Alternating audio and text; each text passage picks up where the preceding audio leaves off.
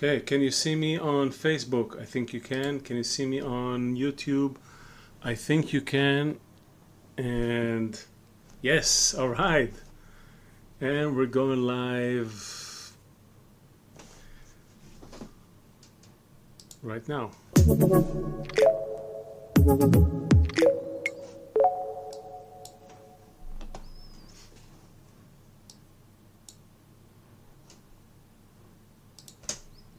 Hello everyone, welcome to Kabbalah Explained Simply. I'm Lio Spiegler. I haven't been here in a while and I'm so happy to be back and spend some time with you today. If this is your first time hearing about Kabbalah, seeing about Kabbalah, today's lesson is going to be a little different. It's not really a lesson, it's more like an exercise in perception. We're going to just challenge some of the ideas that we used to have about reality and perception and bring Kabbalah's view on that topic. The way Kabbalists see the world and perceive the world is something that's really different than how we see and perceive the world. And from their point of view, they were able to write to us, to explain to us over the ages what is the full perception of reality, or really what is reality. So it's interesting how so much of our reality, so much of how we perceive reality is shaping our understanding of reality, and it's shaping our every experience. But what do we really know? What can we really say about it? Those are big questions. They puzzle also the best artists, scientists, spiritualists, really everyone who has ever had these questions is probably dealing with the same problem. What is this reality? What am I perceiving? Is there more to this reality? So today we're going to just kind of go into that a little bit. It's going to be less didactic than the usual instruction. Also, if you've never seen Tony Kozenek's Perceiving Reality series, this is a great opportunity to, after this session, to go check it out. And if you have seen it, that's okay. Probably you're going to see a few overlapping points, but we're going to take this in a slightly different direction. So it's all good. And what else? We have our great support team in the chat on YouTube and on Facebook. I hope we're going to stay live on both channels. Last time I was here, Facebook just flopped on me. So I hope we're going to stay live, and I'm going to check the chat and see that we are. And if you have any questions, please bring them to the chat. We're going to try to answer as many questions as possible. We only do have an hour. However, if you have time, you can join us after the live session to a more intimate Zoom session where it's going to be just you, myself, our support team, and maybe 30-40 other people. It's much more intimate. You get to ask questions. We typically answer everyone's questions there. So if this is your first time, really consider staying with us and coming to the Zoom. They'll let you know where to go and when. And I hope today's lesson will give you another simpler point of view on perception of reality.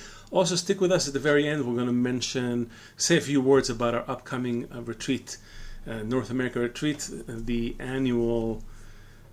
North America annual Kabu retreat in September 8th through 10. I have a slide for it, so I can. There it is, in North America. It's not going to be Make It Real. Actually, it has a new name. It's going to be revealed soon. It's going to Make It Real Plus. So stick with us. We're going to tell you more about it as well. And I think with that, let's dive in. Let's dive in. So, reality. Right? What is there to say? You're born. At some point you realize that you're alive, and you begin to make your way through the world, mostly chasing pleasures and doing all kinds of things, everything humans do in this world. But at some point you realize that maybe something is not as solid, as static about this reality. It's more to it. It's more dynamic. But do you have control over it? Can you actually access the deeper layers of reality. Some might say, yes, of course, absolutely, no question. Some might say, of course not, absolutely not. This is it. What I see is what I get, and that's the end of it. And the truth may lie somewhere in the middle or on a totally different level. Because today we're going to ask ourselves if we can actually shift this reality that we're perceiving, or shift our perception rather, and by doing so perceive something new, something else, something more. And do we even want to do it, need to do it? Is it necessary? Do you need to go through life? I mean, is there a problem going through life with this reality? After all, billions of people have done it. Everybody was born, lived, and died with this singular perception of reality. Or did they? So we're going to try to tackle some of those things, not all of them, but most of them, I hope. And I want to ask you a serious question. Some of you probably know that preamble already. But where are you? I mean, really think about yourself right now. Take a moment to take stock of your situation. Where are you? Are you in a live talk?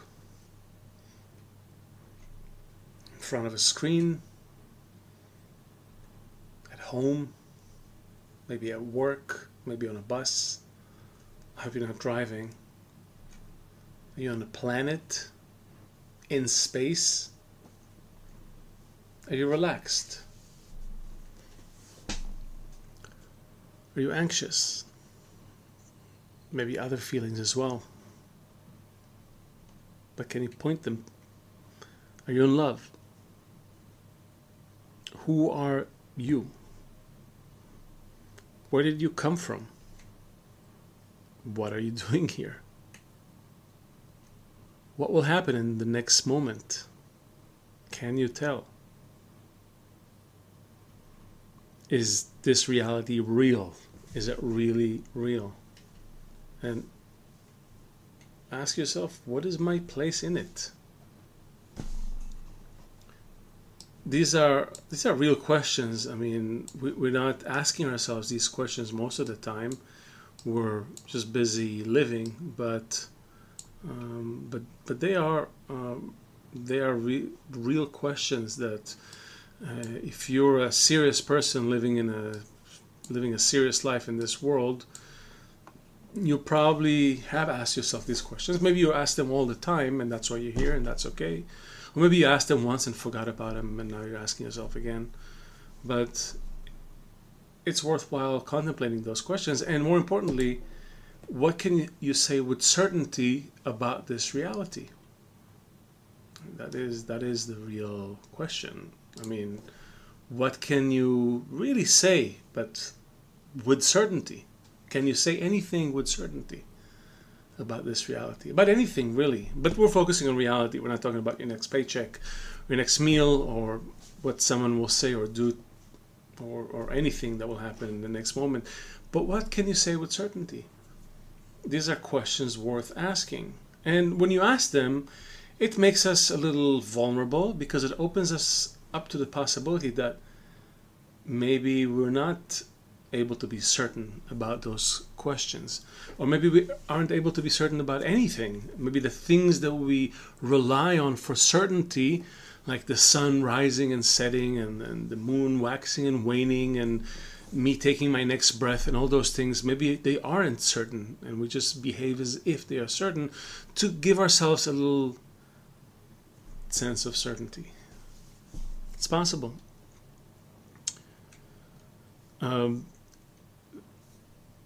There's this story there was a movie called What the Bleep Do We Know about 20-something years ago, and I can't show you a clip from that, so I just made a little alternative clip of my own, just so you have it. But you remember, there's a scene in that movie when they talk about how the shamans were not able, the indigenous people in North America, although it's being told about other places around the world, other explorers coming to with big ships to countries with indigenous people in those countries, could be North America, could be Australia, could be other places, and how these people did not see their ships, were not able to see the ships, were not perceiving those ships. Maybe they're not. They were so uninteresting to them that they simply escaped their perception, or maybe they were so new that they were not able to see them. I mean, there's many stories in that movie. They talk about how the shaman was able to see the ripples on the water. Maybe he would get glimpses of the ships on the horizon, and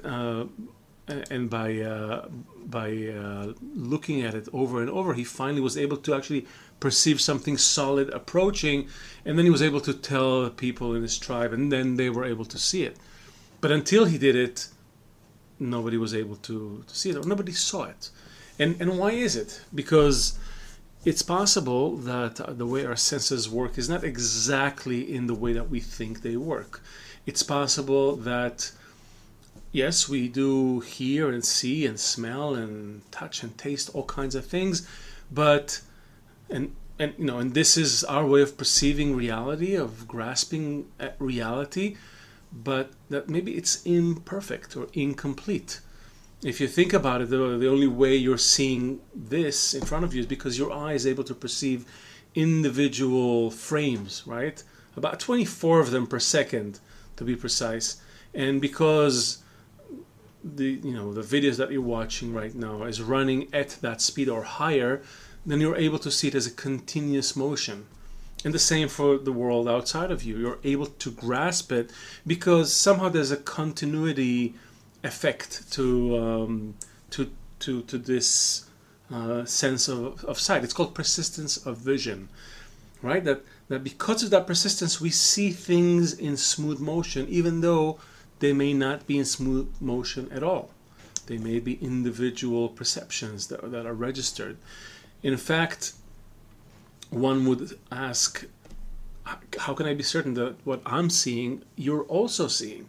That when I'm looking at myself here right now on the screen, and I'm seeing this guy with a Kabbalah hat and this shirt and this beard and all of that, and the glasses, maybe you are seeing something similar, but not exactly that.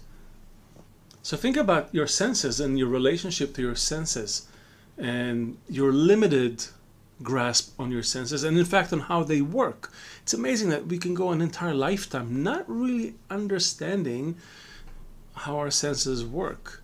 So think about it. What is your favorite sense? Maybe write in the chat. I don't know if maybe let's do that. Let's do a little bit of chat magic here. So what is your favorite sense? Maybe write that. Which sense do you trust the most? Let's see. Okay. Oh, I don't know. I think there's a delay, so it'll take me a moment until I see the stuff you write in the chat. So just keep going. So, what is your favorite sense? Which sense do you trust the most? Is it sight? Is it hearing? I gave this lecture a few weeks ago to a bunch of teenagers, and everybody was like, sight or hearing. And it's funny that these are the senses that we use the most, but those are not the most reliable senses if you think about it as well.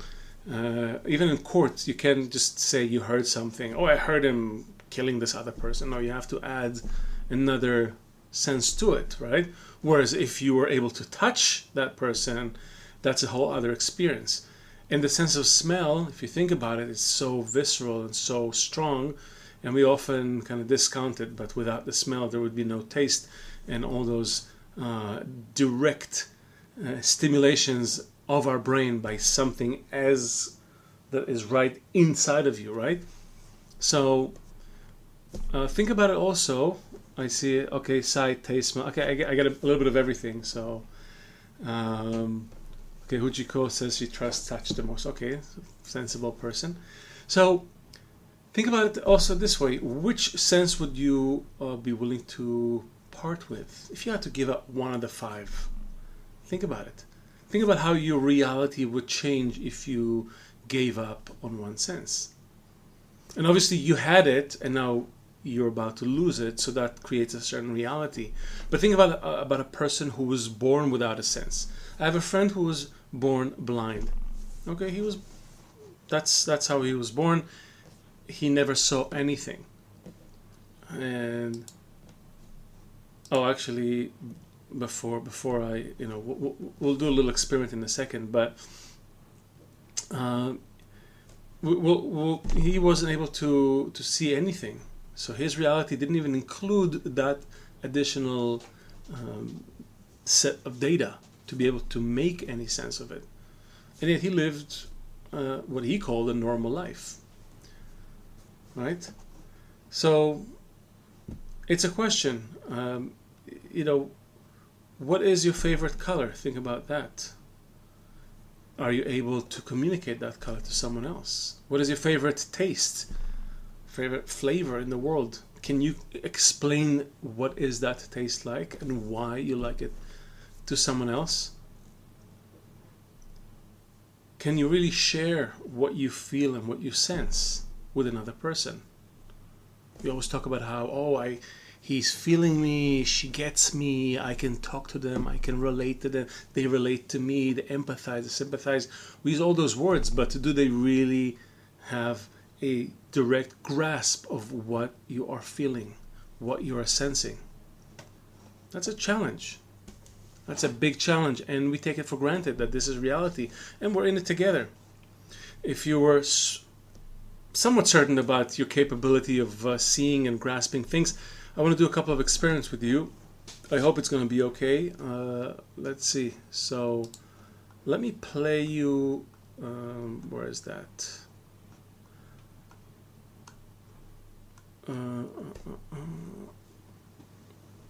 Let me play you.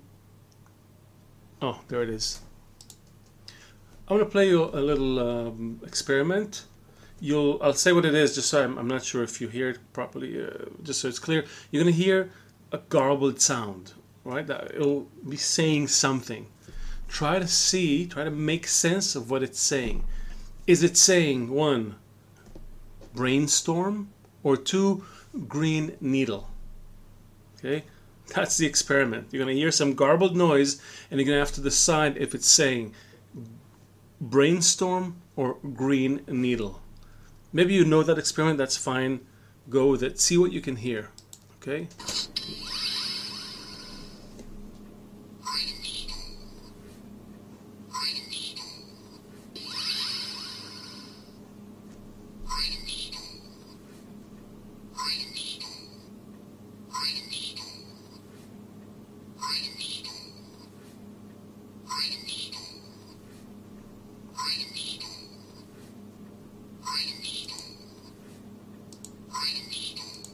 Looking. So this one's obviously pretty bulky. You can see the base of it's really thick and bulky, which it kind of has to be for its functions.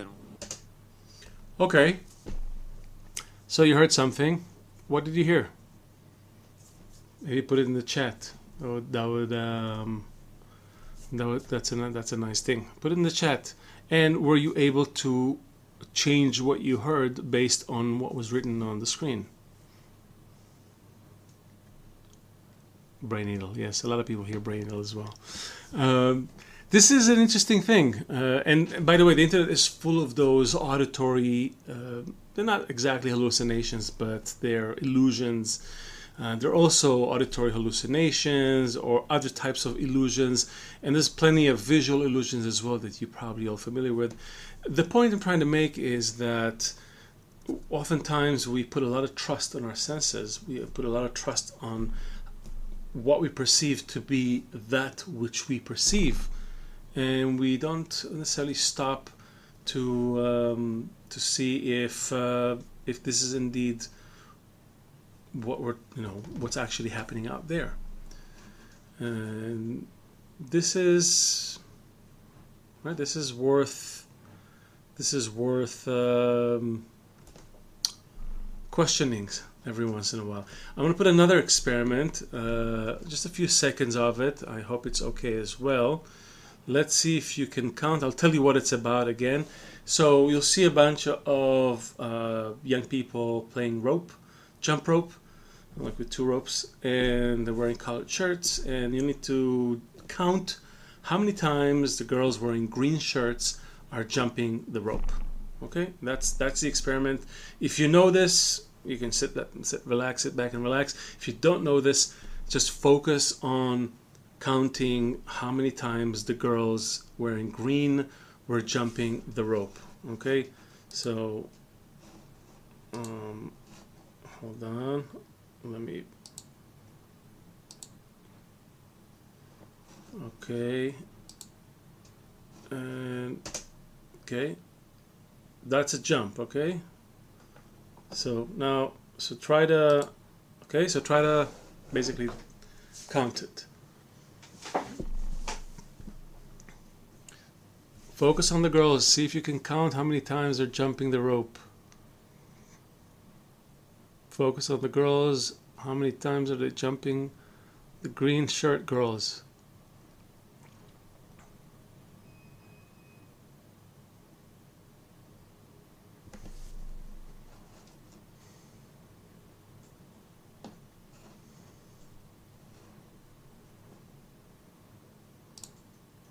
Okay. How many times? Who knows? Who can tell us how many times? Write it in the chat. I will. Anything else? Okay.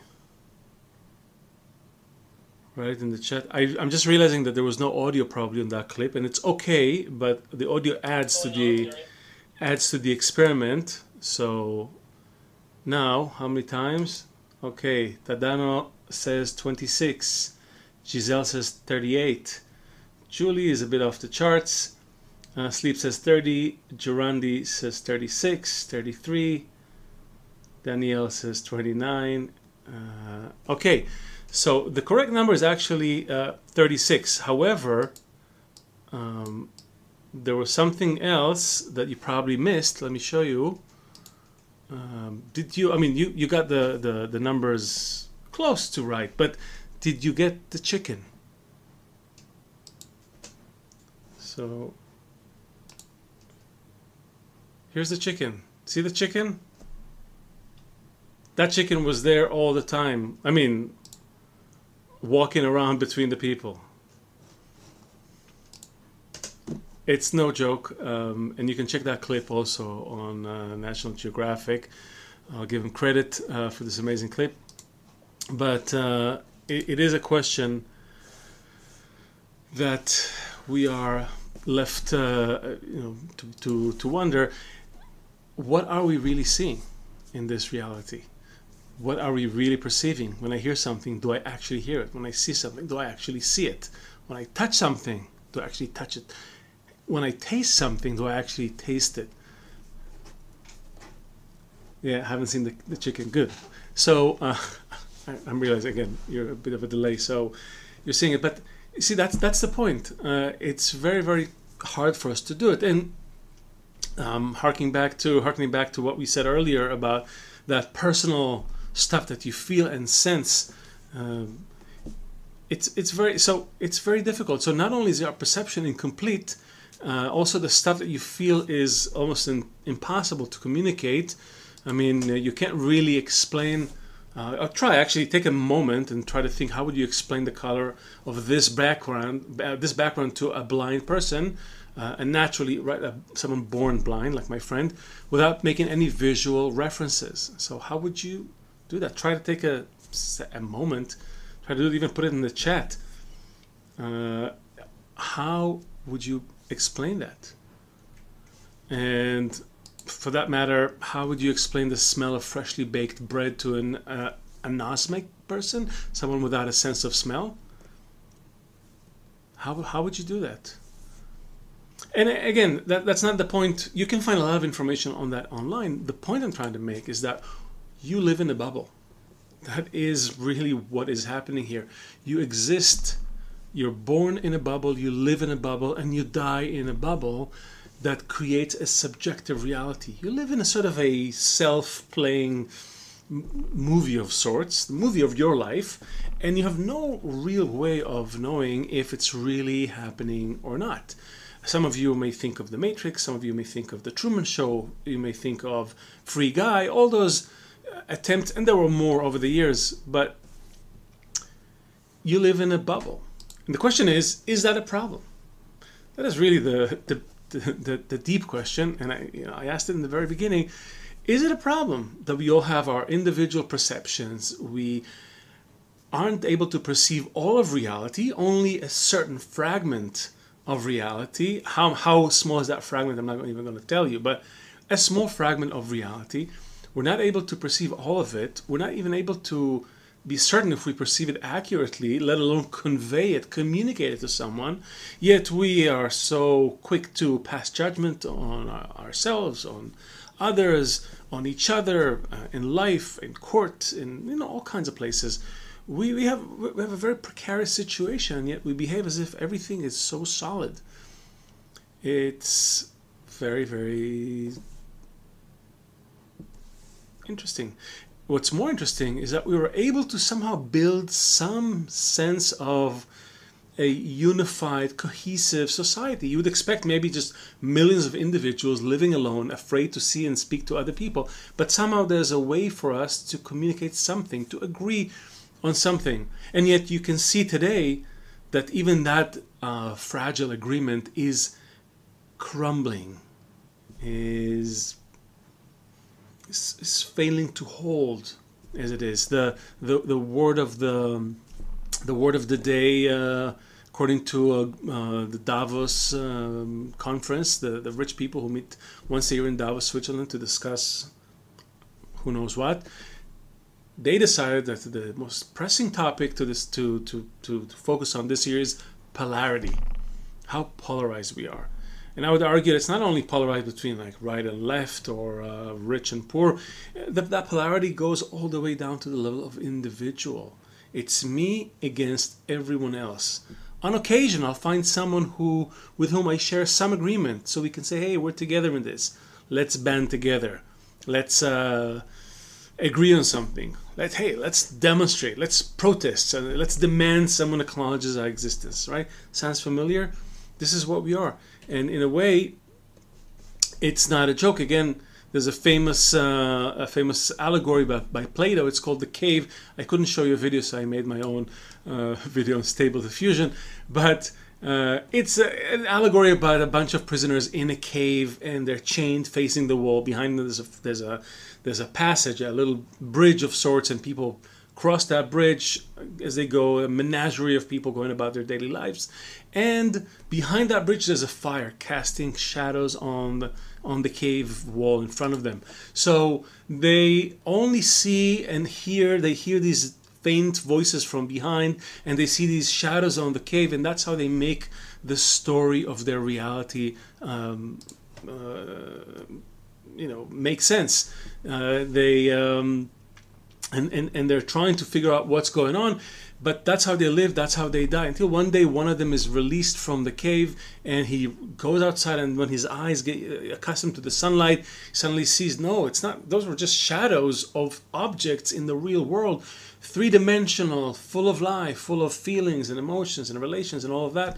And he runs back to the cave to tell his friends in the cave about what he saw, and he gets on that passageway and he starts to yell at them and scream, but alas, all they see is his shadow, and they hear his faint voice, and nobody believes him, nobody wants to let go of their shackles and join him. This is an allegory that Plato wrote almost a couple of thousand years ago, incidentally based in part on his studies with Kabbalists in Israel at the time. All of Greek philosophy grew out of the ideas, the concepts that they learned from Kabbalists. But I digress. The bottom line is that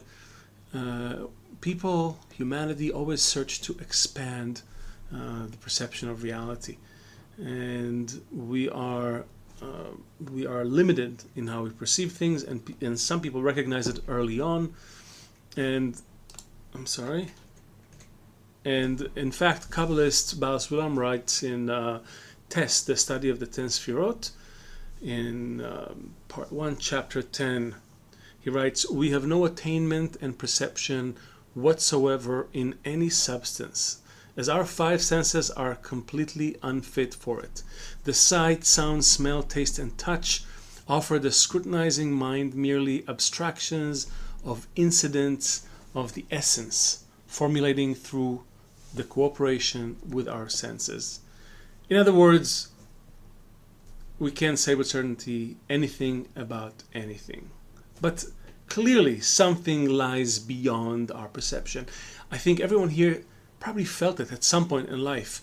You had an experience, you had a moment, you had something that science doesn't quite explain, your common sense doesn't explain, your senses can't explain it, and yet you had an undeniable feeling, an undeniable experience. So think about it. Take a moment again and imagine, what do you think lies beyond your senses? And you can share it in the chat. And again, if you had some experiences, you're invited to share them. But as we've shown earlier, those are your personal experiences. Did any of it actually happen? Who knows? Who can say with certainty? What we can say with certainty is that to expand reality, to expand our perception of it, we need to expand our senses. That is something, at least something that we can have a grasp on, right? And that's what humanity is trying to do, has been trying to do, to expand the senses, right? Spiritual people, religious people, philosophers, shamans, medicine people, they're all dealing with that. Some of them were given by nature a slightly expanded perception of their senses, or some of them, and they were able to use it to sort of try to communicate some of that greater reality to the people around them. But for the most part, if you look at history, most of them gave up on trying to tell people about it. Rather, they used their knowledge, their additional perception in the service of the society they lived in. They realized that they can't really use it. It's not something that you use to really self-benefit. Rather, it's something that you can use in service of the society you were in, for the most part. Okay? At least that was their intention. But beyond that, I'm just going to play this. Maybe you've seen it somewhere also. But if you think about it, science has also taken great strides to expand our perception, especially the way we perceive the universe around us. So we went from things that are very close, very near, within reach, to understanding about our world, our planet, and then our solar system, and then the systems around that. And science did it by how? By expanding the way we view the universe. So in a way, we didn't really expand we didn't penetrate the depth of perception on the one hand. On the other hand, we did expand our vision by attaching machines, right? Machinery, technology. We use technology to expand the sense of sight.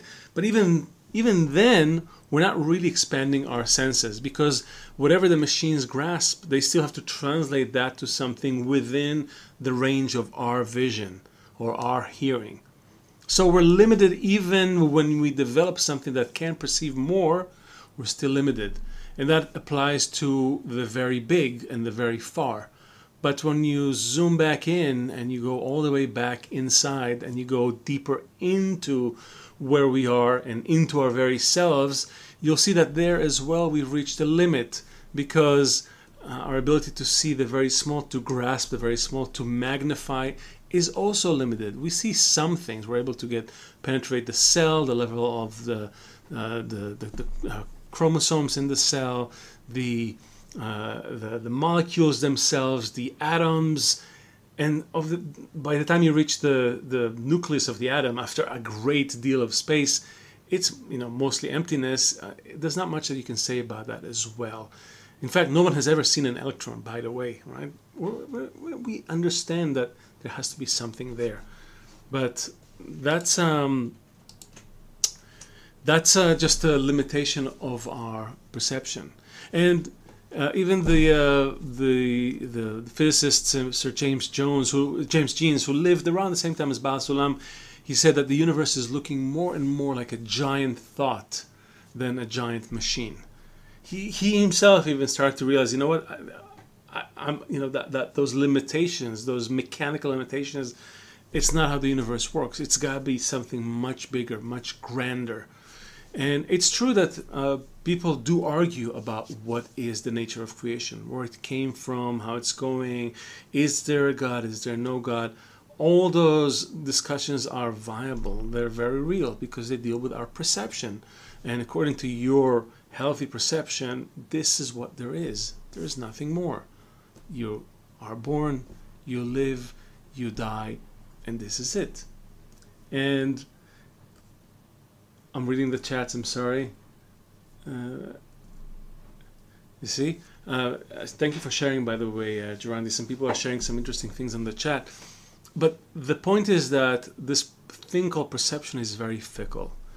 So what do? Well, at best, we're left to express our feelings about it. So I can't really penetrate perception, but I can make a mark about it. I can create some art. I can maybe ingest some mushrooms or some other substance that will expand my perception momentarily, show me that there is something more that I'm seeing than what I'm seeing.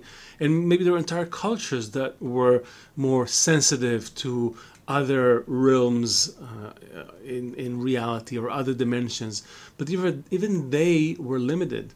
And we are limited still because all we have left is just leftovers from what they achieved.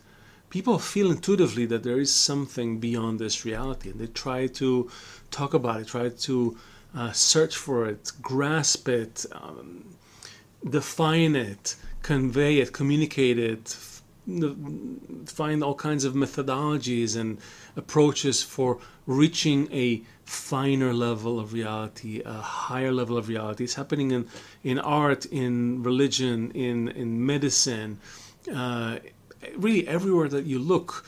Even in those Nazca lines that supposedly primitive tribes were drawing, there were dozens and dozens of meters long in the middle of the desert in South America.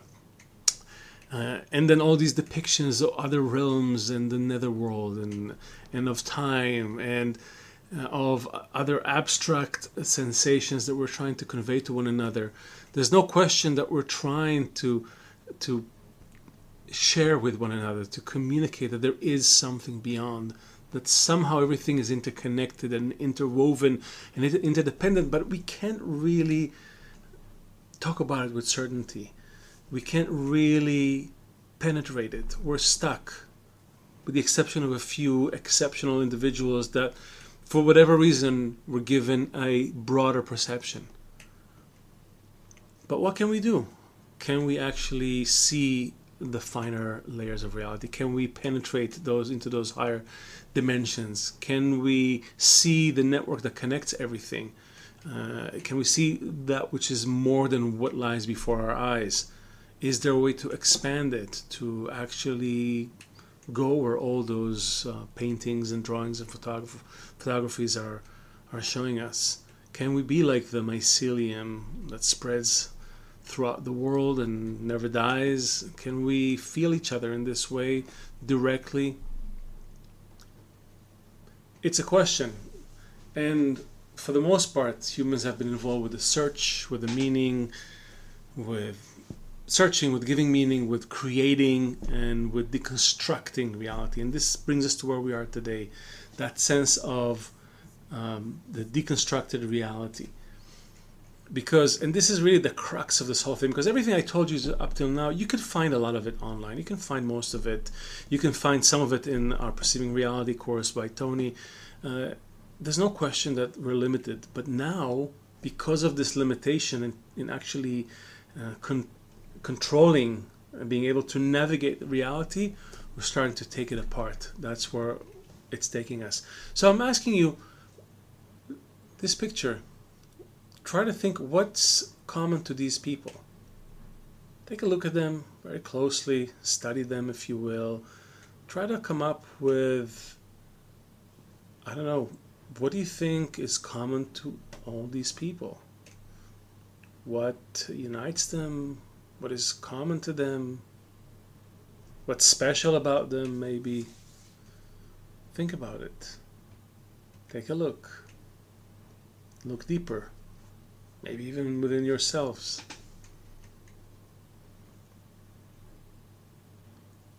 What's the deal with all those smiling people? Well, I'll tell you what's the deal, because I don't have time to wait for you to write in the chat. And none of them is real. None of these people are real. All these people that you saw are generated by artificial intelligence. They're all computer generated. They never existed. They were never born. They never lived. They will never die. They have no family, no memories, no achievements. They're simply machine made. And it's not only in image, it's also in video as well. Actually, oh, hold on. Actually, Saying anything at any point.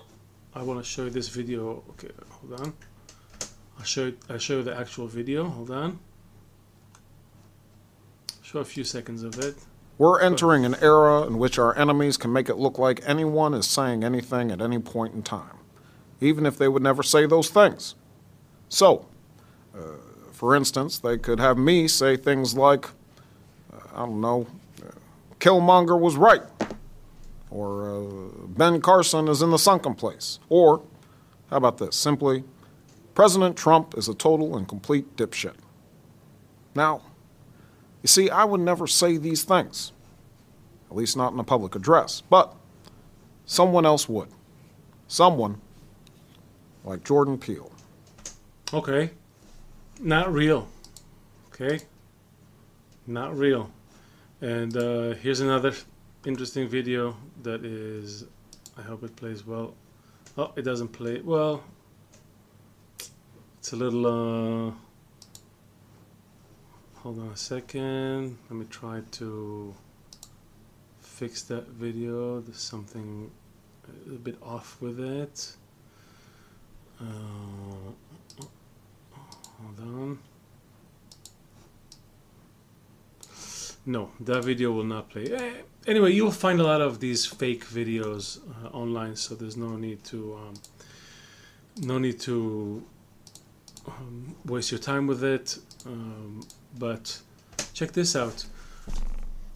This girl, her name is Michaela. She's an influencer on Instagram with 2.7, yeah, that's right, 2.7 million followers. Maybe for some of you it's old news, but for some of you it's probably shocking news that this woman does not exist. She's not real. She was never real. She was never born. Doesn't have a life. But it doesn't stop her from having a great Instagram account with pictures, in fact, with real people and other experiences, because we've gotten to a place where if we can't, if the will to receive cannot escape this reality, it will start to take it apart until nothing will feel real at all. And why is that? Well, we're reaching the conclusion, so stick with me. So the human search for expanding the senses was guided by the ego, by the will to receive. I have a will to receive. I want more pleasure if I can somehow see better or hear better or touch more or smell more or eat more, whatever. I could conceivably have more pleasure.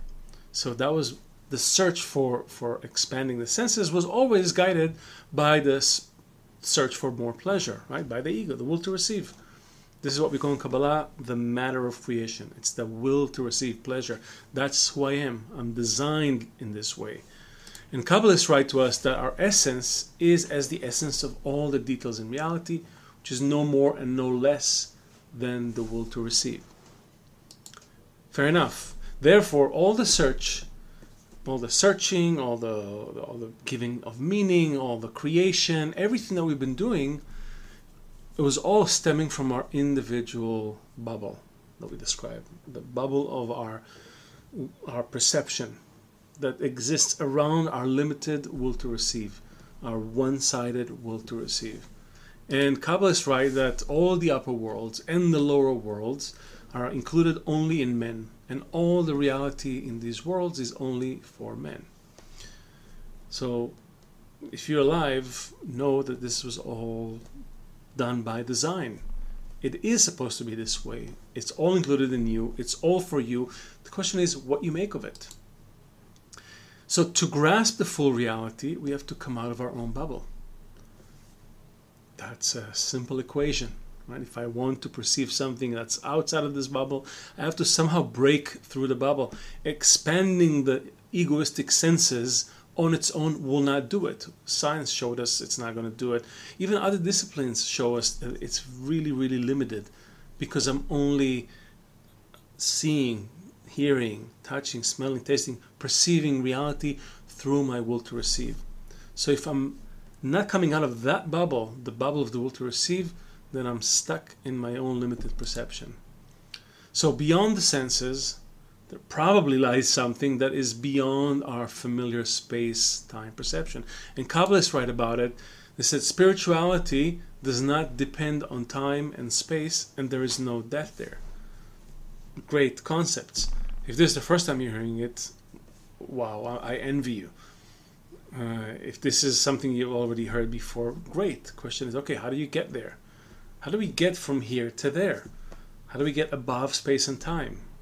Above the limitations of the will to receive, or the body, the human body, which is an expression of that will to receive. Well, imagine, what might the complete reality feel like? Think about it. Could it be something that you can't even explain to yourself? Probably. Could it be something that no one can tell you about? Also probably. Could it be something that you yourself you have to attain by yourself, and then you will know about it? Most likely. This is for you. No one else is going to do it for you. If someone is claiming to tell you about this other reality, turn in the other direction and run. Only you can attain it. When you attain it, great things happen, and you are able to connect to the entire network of creation. But that's a different story. But you will have attained it. You will have a feeling of it. You will feel as if you're grasping it in your own hands, and you'll be able to talk about it and to communicate it, at least to yourself. So, what I wanted to tell you is that you're in a great place, because you have all these philosophers, spiritual people, shamans, mysticans, and scientists, and artists, and media makers, and digital creators, and technologists, and futurists, and everybody, everything humanity was able to produce. You have that on one hand, on one side. I try to give you today just a little taste of that. And on the other side, you have Kabbalists, people who have attained a higher level of reality, were able to come out of themselves, come out of the grip of the bubble of the will to receive. And you are right in the middle, because you've heard about what everyone else has to offer, and now you're hearing about what Kabbalah has to offer, and you're not able to take all of that and actually apply it on yourselves, by yourselves, and also bring something to the world which is already of a higher nature. And the formula for all of that is very simply, love your friend as yourself. Those words are not morals or ethics. They're none of those things. They're simply the beginning of a methodology that explains, how do I come out of myself, come out of my one-sided, limited, incomplete, broken, extremely personal, finite perception of myself, into a limitless reality, the one that exists right outside of your sense. It's right here. But to attain it, you have to start on this path towards the other. And that's what we do in Kabbalah. So, this is it. I hope you enjoyed it. I'll take a couple of questions, but if you want to ask more questions on perception of reality and other aspects of the wisdom of Kabbalah, you have, I'm sure, an invitation in the chat to join our Zoom, which starts right after this. And let's see, I do have a couple of questions, so I'll try to answer them quickly. So, John T is asking, okay, I guess this question has to do with something that we watched, so I don't know what it is. Lerato So is asking, what we believe to be our shared reality is a shared delusion. Correct. It's a precondition that allows us to function. Okay, there's a saying in Kabbalah, go and profit off of one another. It's a sort of an agreement, a precondition of the network that allows us to, because we are connected. That's the funny thing. Our perception is limited, but we are actually connected. We are still part of one system. Even though in Kabbalah we learn about the shattering, what shattered was our perception, not our actual condition. So it creates for us a shared illusion. Kabbalists call it it was as if we were dreaming.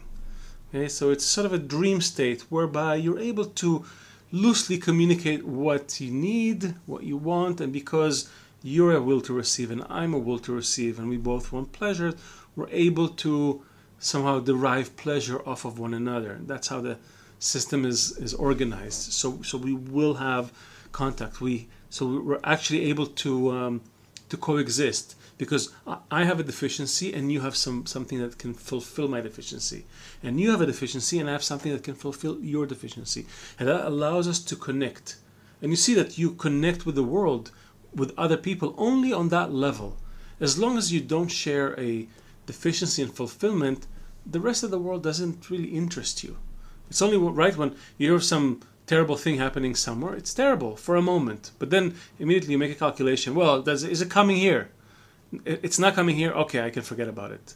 That's how it works, because it's only so those fulfillments and deficiencies are clothed in those stories that we tell ourselves and all these other things that we constructed here in this reality, and they allow us to exchange the essence of deficiency and fulfillment clothed in some other layer.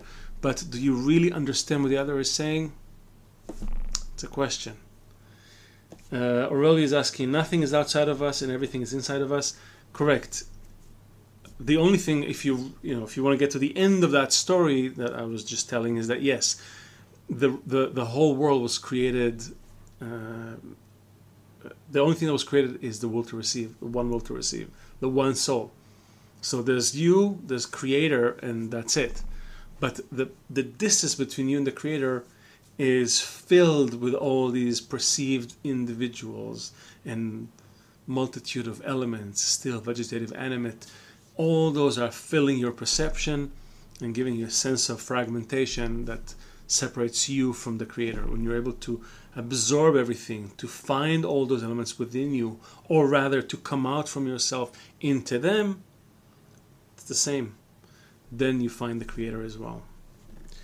Debbie Brady, your dreams coach the trouble. Your dreams coach the trouble is most people do not love themselves. How can they love anyone else truly? Okay, that's so, Debbie. This is a good question. I will answer it more in depth. I'll keep it. I want to answer it more in depth in the Zoom, because it's a bit of a bombshell, but everyone loves themselves, but it's not the same way that you probably associate love with. Okay, in other words, everyone has a deficiency and is looking to fulfill that deficiency. The problem is that this deficiency may have been a result of all kinds of living in different environments and acquiring different habits and different deficiencies that you may consider destructive or negative, and so on and so forth. But rest assured that every person loves themselves, meaning the love, in other words, is they will only do what is good for their will to receive, what will bring them fulfillment. And sometimes inflicting pain on on oneself will give you that fulfillment. It's a terrible state of affairs. It's an indication of where we are as a society, where we are as humanity, how far we've evolved, or not far enough, to the point where we're starting to destroy ourselves. But it's not like this person doesn't love, meaning he or they take all these deficiencies that they feel and they want to fulfill them. This is the definition of love. And loving the other is taking their deficiencies and trying to fulfill them. That is the definition of spiritual love. So in that sense, everyone loves themselves. It's not a Shakespearean love, but everyone is always working to fulfill their own deficiencies. And what Kabbalah says, many actually methods say it, but Kabbalah actually provides a methodology for reaching it, is start loving the other as if they are you. Meaning you value your own deficiencies over everyone else's, value their deficiencies over your own. That's the key. I'll talk more about it in the Zoom. Milos is saying, where are everybody else then? Can you really make a solid argument that everybody else don't exist in one's mind like everything else that constitute what we perceive as our world? I'm not sure. You may have asked and answered your own question, but yes, science cannot prove, or rather science is getting very close to proving that all this might be a simulation. And again, you can prove it from within the system. That's kind of like it's a feature of the system. It's called, there's a theorem by a German mathematician called Gödel, and he talked about it. But you cannot prove or disprove the fact that this may or may not be a simulation. But you can definitely hypothesize, even with our limited brains, that we may very well exist in a dream state. How can you be certain that you're not asleep now and you will wake up soon?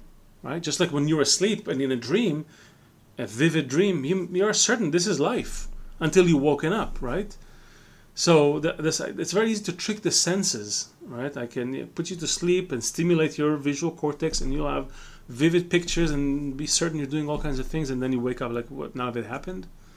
So I can say with certainty that we can't say anything with certainty, except for what Kabbalists who attain the higher level of reality wrote to us, and they sort of lowered a rope for us to try to climb out of our limited reality into the complete reality. That's what this whole conversation is about, really. If there is no way to come out of this simulation dream, then let's go sleep. Go home, take a sleeping pill, and wake me up when it's over. But if there is a way, then it's worth exploring it. Again, that's what I'm doing in Kabbalah. That's what others are doing as well. I'm just inviting you to give it a try. Can you fake perception? You can't fake perception, as I started. That's Lewis is asking, but you can easily you can fake so many aspects about what you perceive that you completely deceive the mind. So your mind is not going to be able to rely on what it learned in millions of years of evolution in order to distinguish what is real and what is not, what is harmful and what is not. And it will look to the surrounding environment for confirmation. This is also the way we as humans survived in the savannah, and also now in the social networks, and also in reality. So luckily the world is still not as wrapped up in this virtual bubble where everything is fake and you can't tell if something is something or not. There's still some hard lines here and there, but those lines are breaking down, and also our willingness to look for those lines is breaking down. So people are going to be falling into the state of a stupor, right, and just receive enough stimulations to get by, and that perception will be their perception. They wouldn't even question that. So you don't need to fake their perception. You can just fake the content of what they perceive, and the brain will do the rest for them. Rolitz, a nonsense question. Isn't this life real? You cannot tell, my friend. Sadly, you can only speculate. on the, or maybe it's not, sadly.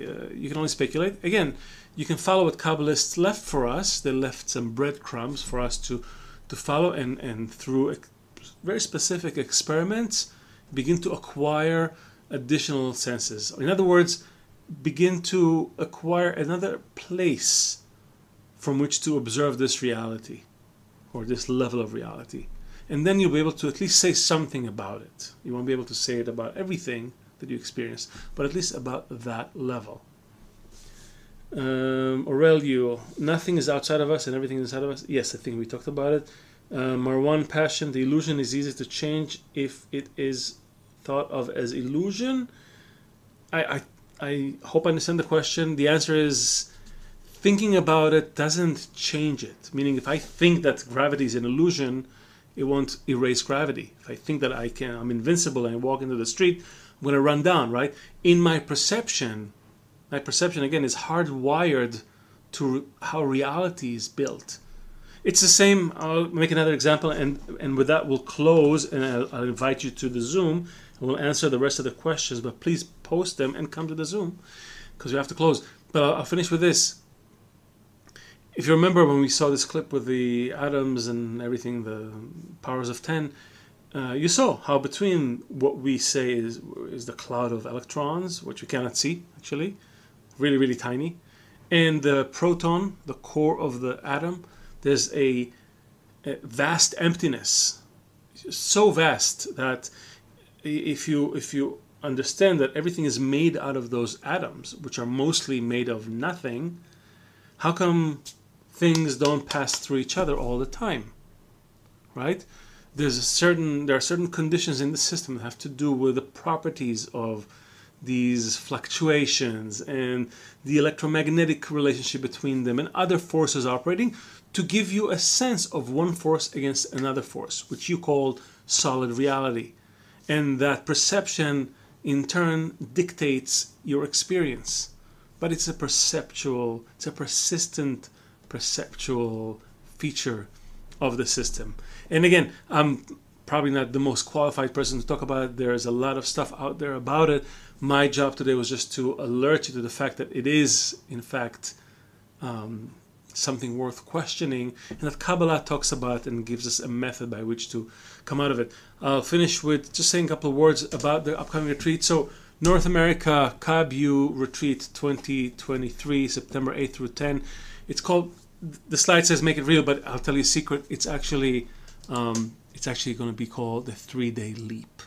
Why leap? Because it's in those 3 days you can not only get such, recharge and get such great feeling from meeting other friends in nature, but it's you can actually accomplish so much inner work and answer questions and do this work in relation to others, which is what we do here in Kabbalah, that you can actually make a huge leap in your advancement, in what you may call spiritual advancement, or what everyone else here would just say advancement.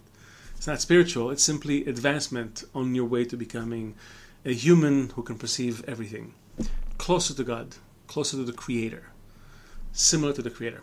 So with that, I bid you farewell until the next time in 5-6 weeks, and come to the Zoom. I'll see you there. And this was Kabbalah Explained Simply.